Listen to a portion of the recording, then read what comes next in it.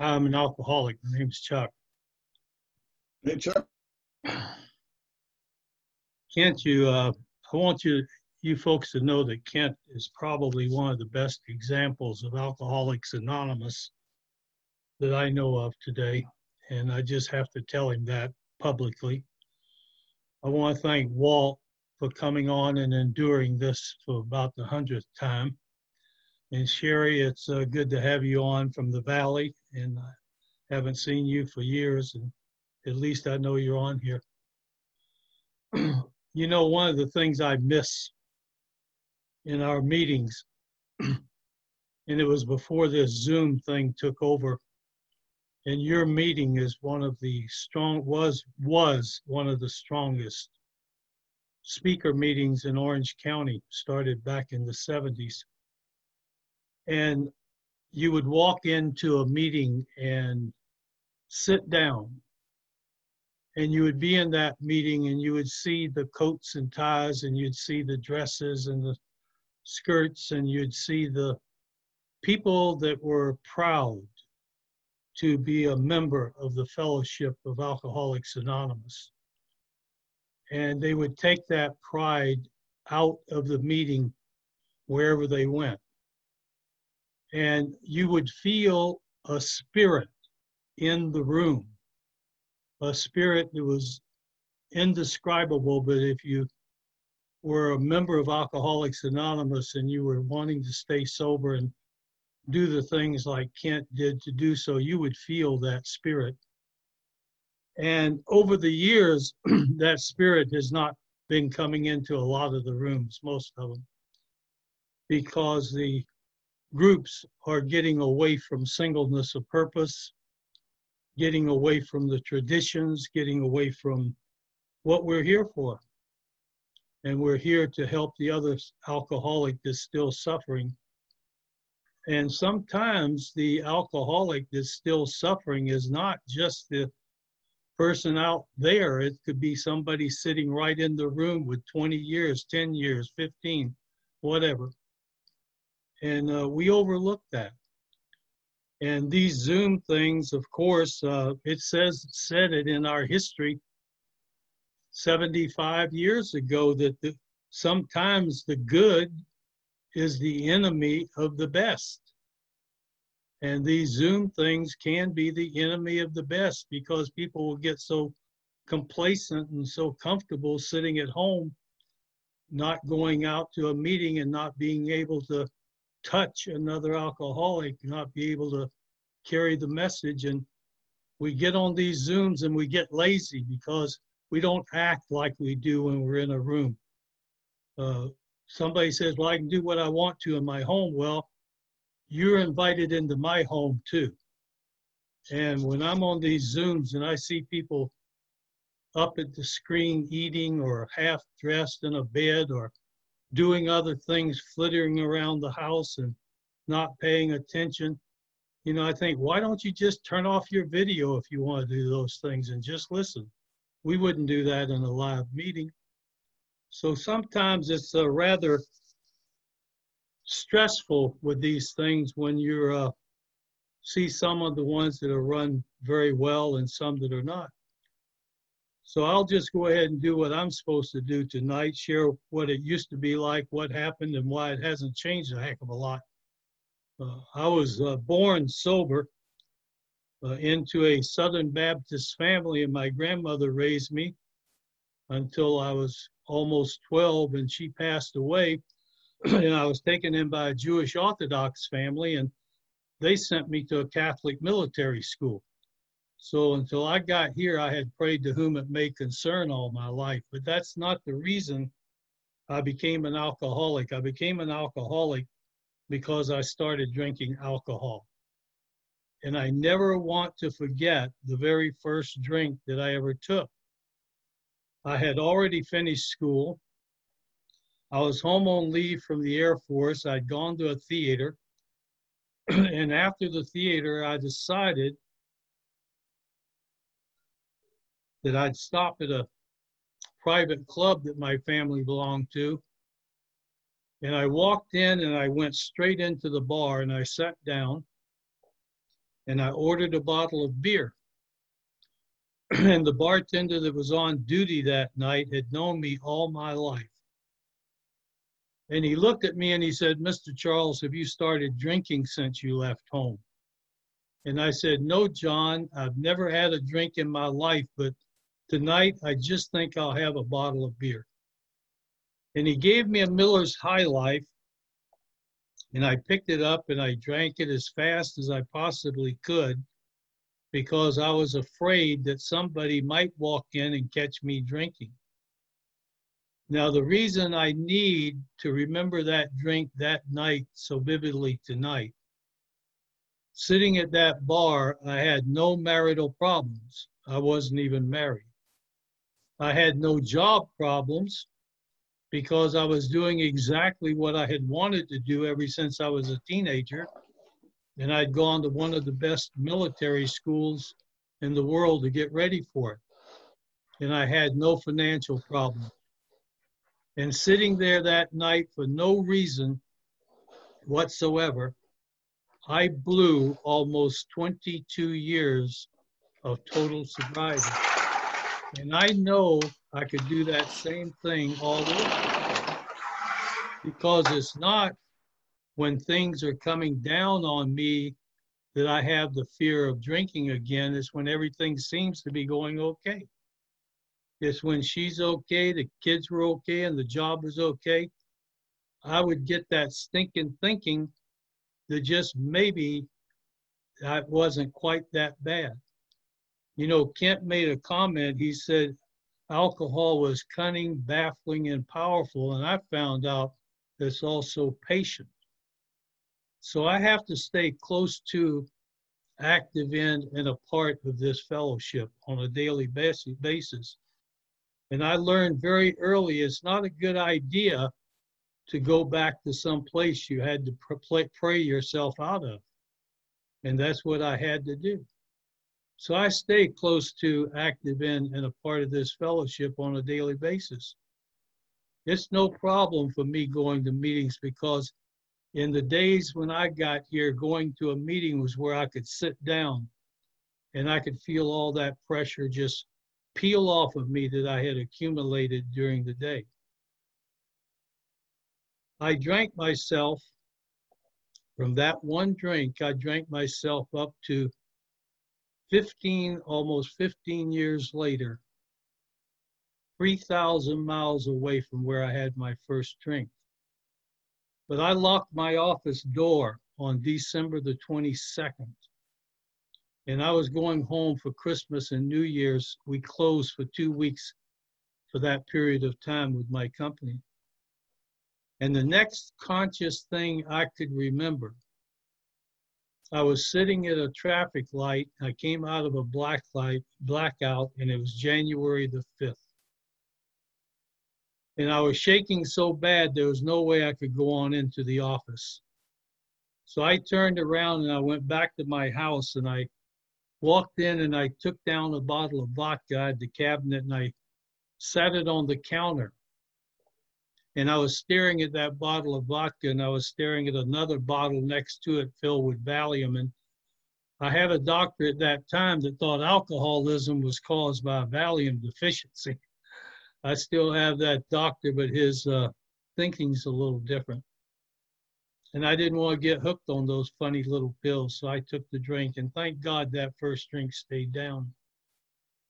And I got in my car and I drove to my office, and I went upstairs and I told my staff that I hope they'd had a good vacation like I did, and I really couldn't remember 15 minutes from the time I locked that office door till that morning. And I went to lunch that day, and I had my normal lunch. I had a couple of drinks and I ate lunch, and I went back to work. A few days later, I found myself going to lunch a lot earlier, having a few more drinks, and pretty soon I'd say the heck with lunch, and I'd go back to work. And after that, I found myself really going to lunch early, having a lot of drinks, and then I would say the heck with lunch and the heck with going back to work. And it hit me just that fast. And I did that kind of drinking all the way through the month of January. February 1st came, and I walked in my office, and I was the first one there. And the phone was ringing, and I picked it up, and it was my boss on the other end calling me from Dearborn, Michigan, and he proceeded to tell me I had a drinking problem. And I had 30 days to do something about it, and if I didn't, it could be grounds for termination. And I told that man in no uncertain terms that nobody that far away could call me and tell me I had a drinking problem and threaten to fire me over it, and I hung up on him. By that time, my secretary had come in, and I told her I'd be back in a few minutes, and she knew that could be a half hour, half a day. And I got in my car, and I was headed for a cocktail lounge not far from my office that a friend of mine at the Elks had purchased. And he told me that normally he opened at 10 in the morning, but he was going to start opening at 6 or 6:30 a.m. should I ever have a need to come by. And that's exactly where I was headed, down to see Harry. And on the way down to Harry's, it suddenly occurred to me that my very best friend, alcohol, had just turned on me. And I couldn't handle it. And I got down to Harry's, and I went in and I sat down, and I told Harry what my boss had said. Now, Harry's version of my pressures and my responsibilities and my accomplishments was so much better than my boss's version. I just sat and listened to Harry all day. I didn't feel like I had to go back to that office and put up with that crap, but I had to go back the next day. And I had to alter my routine, and because I knew they'd be checking on me. And first thing I had to do was the hardest. I had to cut my lunch hours from 4 hours down to 2. But we do what we have to when the heat's on. And I did that kind of drinking all the way through the month of February. March came, nothing happened. I didn't get fired. I didn't even get any more threatening phone calls. And I thought in my sick mind that if you worked for a company as big as I did, and if you held a position such as I did, they wouldn't dare fire you unless you admitted you had a problem. So all I had to do was just never admit I had a problem. And I loosened up into March. Midway into March, a friend of mine that ran a different division down the hall called me in on my private line and asked me if I'd step down, if he'd like to talk to me for a minute. And I went down to Ray's office, and I walked in, and he looked at me. And he said, "Chuck, I just came back from Dearborn, and they're talking about you. And if you don't do something about your problem and do it quick, they're going to fire you. They don't care how fast you progress. They don't care how much you've done for the company. They don't even care how much potential you may have. They can't afford to have you around anymore." And I told him in no uncertain terms to mind his own business. And if he was looking for a person with a drinking problem, he wouldn't even have to leave his office to find one. And I walked out and I slammed his door. When I got home that night, I told my then wife what Ray had said. And I never told that my own boss had called me. And that night I went into my study, and the next morning I knew, she knew, even if she wouldn't admit she knew. And I couldn't go back to the house anymore and drink like I used to, so I had to do another first in my life. I stopped at a liquor store. And I knew the owner of that store, but I had no idea that he would be there that early. And I walked in, and there he was behind the counter, and I told him I had a friend in the hospital that asked me to bring him a little bottle of vodka, but I didn't know what brand he drank. And without even looking, he put a bottle on the counter between us, and he looked at me and he said, "Chuck, I think this will suit your friend fine." And to make it look good that morning, I got some ice and some cups and some orange juice, and I put it all in a big brown bag, and I got in my car and I drove to my office and I sat in my parking lot and I drank it. A few days later, I'm back in that liquor store again, and my friend is still there. And this time I buy a bigger bottle of vodka, and I take the cap off that bottle and I turn it right up to my mouth. And when I get my change, I get in my car and I drive down Tustin Avenue, the main street connecting where I lived to where my office was. And I was passing people that I did business with on a daily basis, and never once did I worry about that, because I wasn't drinking then because I liked it. I wasn't drinking it because I wanted it. And I wasn't even drinking it because I needed. I was drinking it because I had to have it to get from one point to the other. It was only 17 blocks. And I found myself that morning sitting in my parking lot, holding that bottle with everything I had in me, praying to a God I didn't even understand to just let me die. To just let me die in that car and not go back up those stairs one more day and face the humiliation I'd known the last several weeks. Sitting in that car holding that bottle of vodka, I had lost everything near and dear to me. I hadn't lost a job yet. I hadn't lost a family. I hadn't lost a house. The things I had lost were deep down inside. All of the things that allowed me to go to the schools I went to and do the things I did.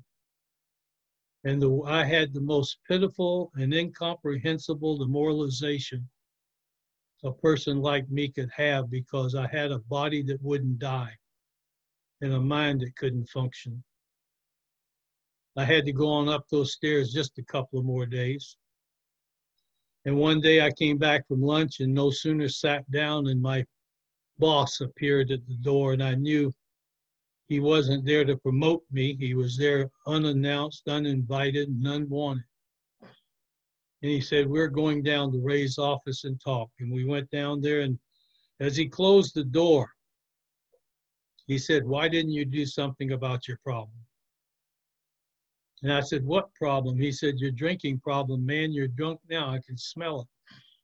And I knew that man had flown all the way out here to try to bluff me one more time, because all I ever drank in the daytime was vodka, and you know you can't smell vodka.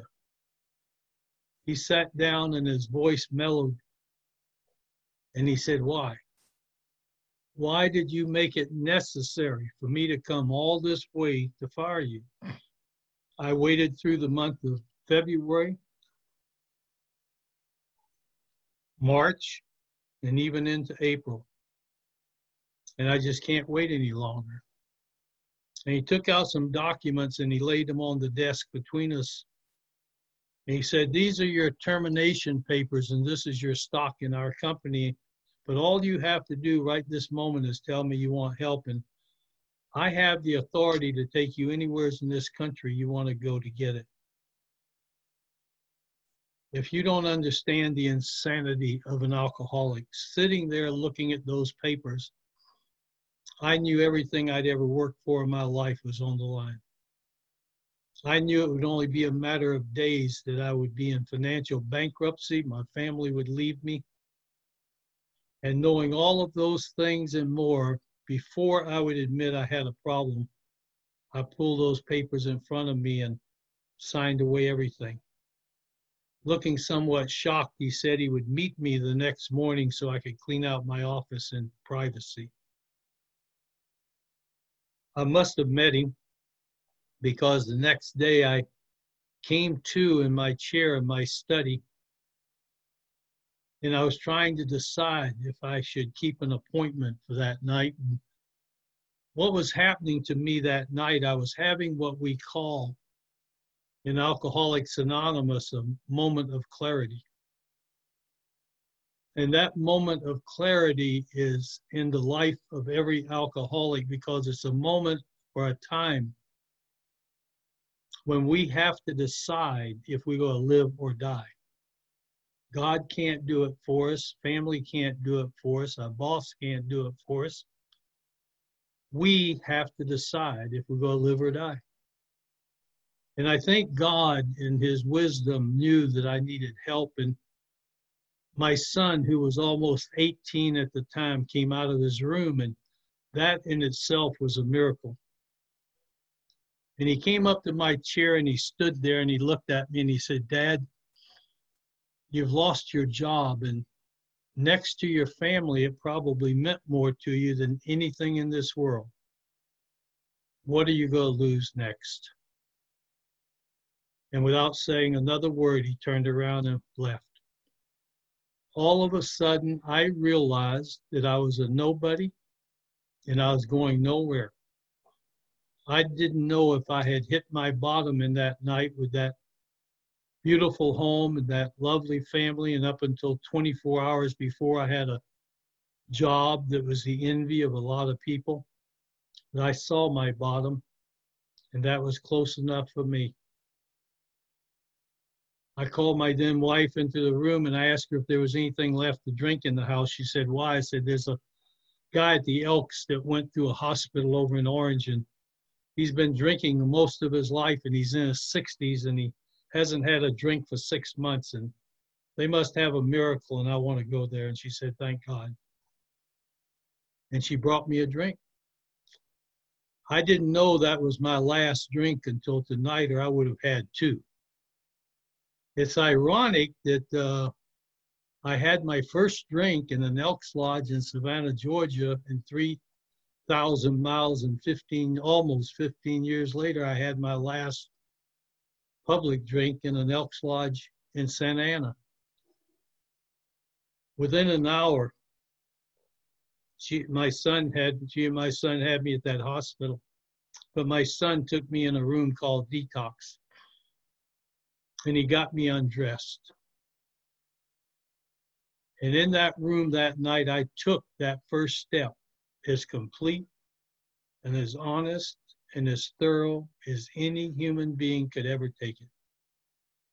And until you do that, the rest of the steps don't have any meaning whatsoever.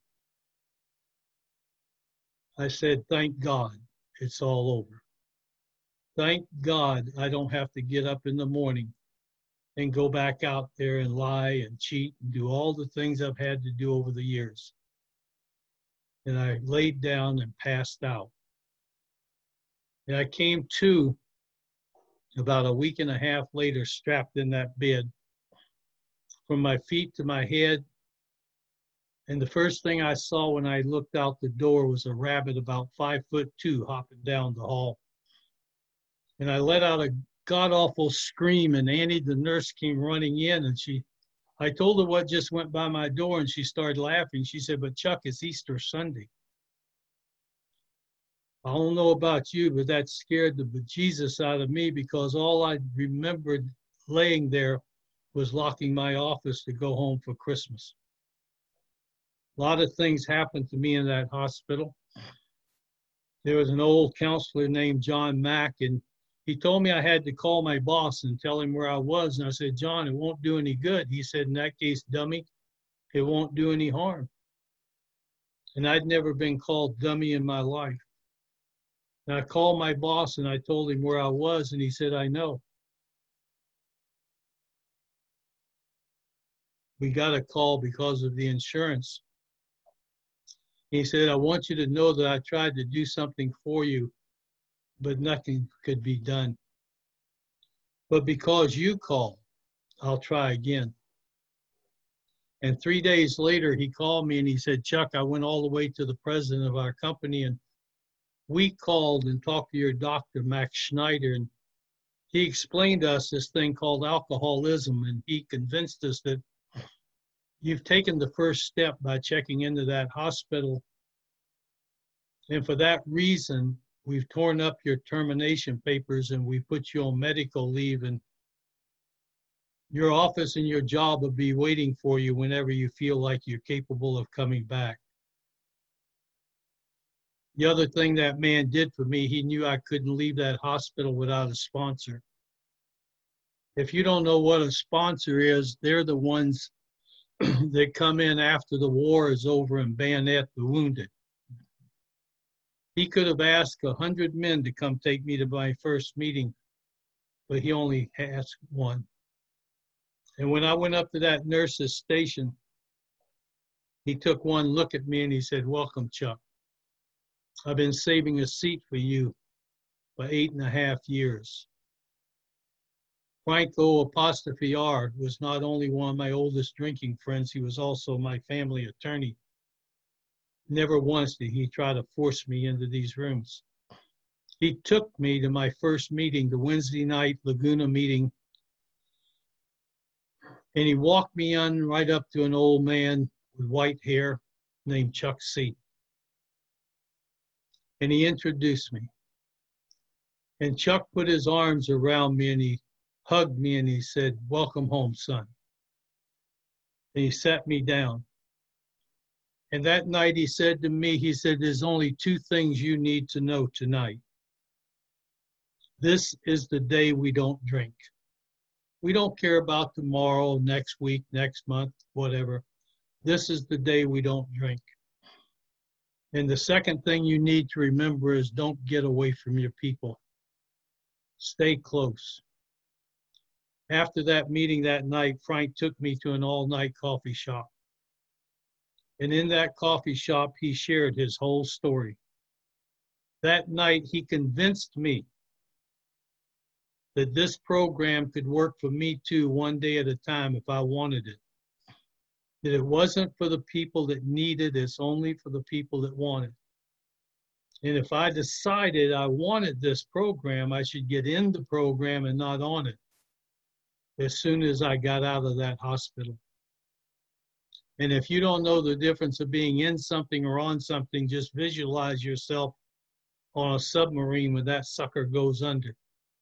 You'd know the difference real quick. That night saved my life and he didn't charge me one dime. Bob saved Frank's life 8.5 years before and didn't charge him one dime. That's why I go anywhere or do anything I need to do for this fellowship for free and for fun. The following Monday night, I walked into my first meeting, a men's stag in Tustin on Red Hill Boulevard at the Red Hill Lutheran Church. Now I went into a little kindergarten classroom and there's about 60 or 70 guys. And we sat on kindergarten seats. And for an hour and a half, I heard my story told over and over. And when that meeting was over, a guy I used to drink with came up to me and he said, "Welcome, Chuck. You never have to take another drink as long as you live if you don't want to." I walked into that meeting with a belief that this thing might work for me. And a person in a meeting of Alcoholics Anonymous with a belief has more force than 99 with only an interest. And that night I went out into that dark parking lot and I sat in my car and I cried as hard as I had ever cried in my life because everything I'd ever looked for in a bottle of whiskey, I just found in a cup of coffee in a men's meeting of Alcoholics Anonymous.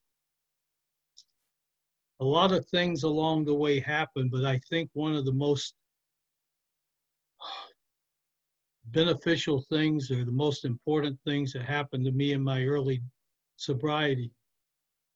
You know, everybody can read the book, everybody can get the program out of the book, everybody can read the traditions and the steps, but the fellowship is something you have to experience.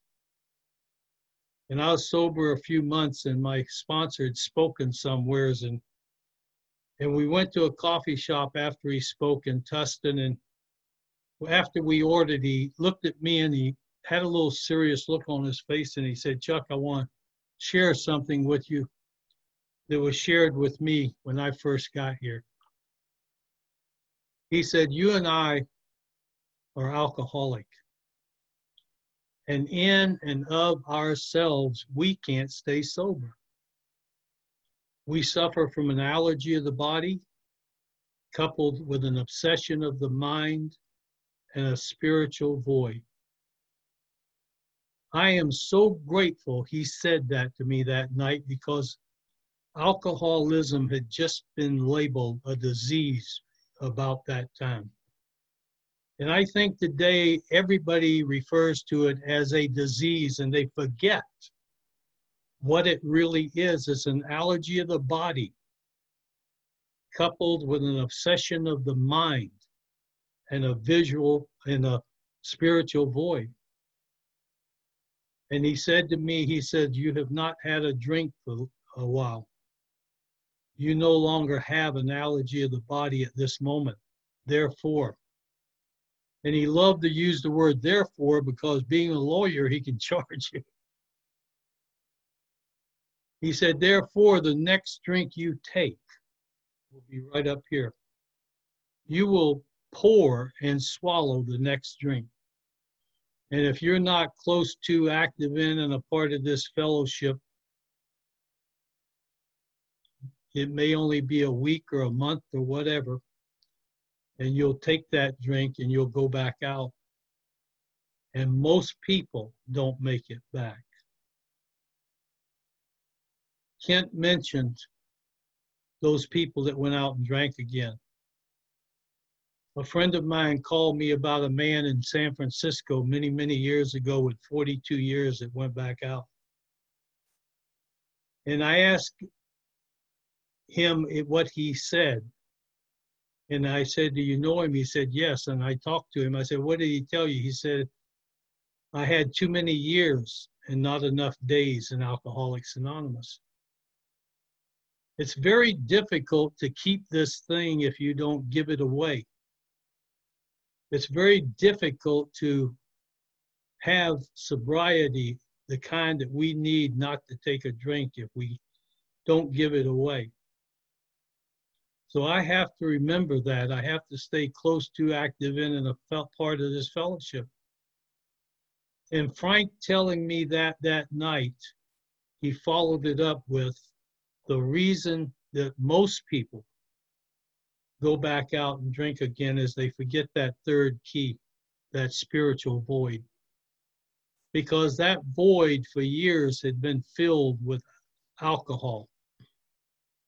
And we take away the alcohol and the spiritual void is there. And in our fellowship is based on nothing but spirituality. People said, well, that's got to be religion. I said, no, it's not religion. When I was speaking one time in Bakersfield several years ago, there was a Baptist minister that gave me the answer. He was speaking Sunday morning, and I'd spoken Saturday night, and I liked him. I got to know him. He said, religion is man's effort to prove to God how good they are. And spirituality is the humbleness to allow God to show you how good he is. And this whole program is based on one drunk talking to another drunk.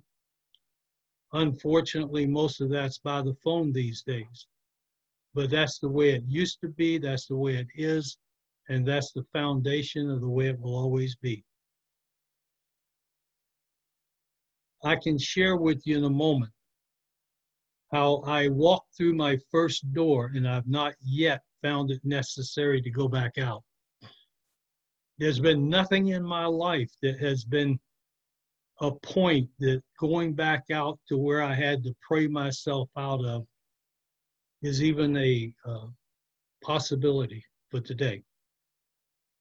My favorite story in Alcoholics Anonymous isn't in the book. It's in another book by Chuck C.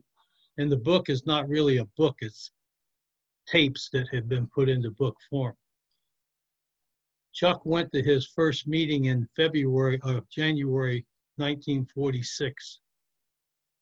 And there was a veterans hall up in Beverly Hills, and he walked in and the people looked so good, he thought that he was there on the wrong night. and he turned to leave. And a little man ran up to him and he said, Mister, were you looking for something?